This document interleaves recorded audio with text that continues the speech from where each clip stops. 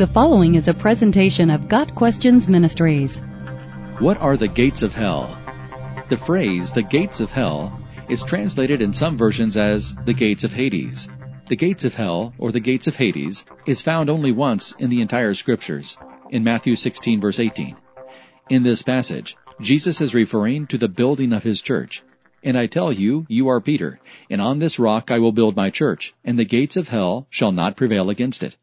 At that time, Jesus had not yet established his church. In fact, this is the first instance of the word church in the New Testament.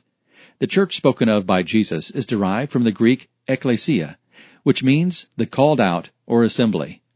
In other words, the church that Jesus is referencing as his church means the assembly of people who have been called out of the world by the gospel of Christ. Bible scholars debate the actual meaning of the phrase, and the gates of hell shall not prevail against it. One of the better interpretations to the meaning of this phrase is as follows.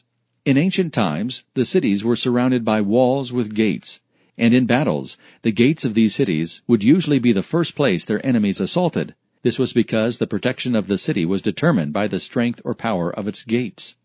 As such, the gates of hell, or gates of Hades, means the power of Hades. The name Hades was originally the name of the god who presided over the realm of the dead, and was often referred to as the house of Hades. It designated the place to which everyone who departs this life descends, regardless of their moral character. In the New Testament, Hades is the realm of the dead, and in this verse, Hades, or hell, is represented by a mighty city with its gates representing its power. Jesus refers here to his impending death. Though he would be crucified and buried, he would rise from the dead and build his church. Jesus is emphasizing the fact that the powers of death could not hold him in. Not only would the church be established in spite of the powers of Hades or hell, but the church would thrive in spite of these powers. The church will never fail. Though generation after generation succumbs to the power of physical death, yet other generations will rise up to perpetuate the church, and it will continue until it has fulfilled its mission on earth, as Jesus has commanded. All authority in heaven and on earth has been given to me.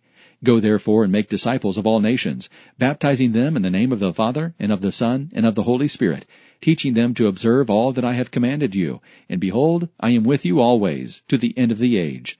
Matthew 28, verses 18 through 20. It is clear that Jesus was declaring that death has no power to hold God's people captive. Its gates are not strong enough to overpower and keep imprisoned the church of God. The Lord has conquered death. And because death no longer is master over him, it is no longer master over those who belong to him. Satan has the power of death, and he will always use that power to try to destroy the church of Christ. But we have this promise from Jesus that his church, the called out, will prevail. Yet a little while, and the world will see me no more, but you will see me. Because I live, you also will live. John 14, verse 19. Got Questions Ministries seeks to glorify the Lord Jesus Christ by providing biblical answers to today's questions. Online at GotQuestions.org.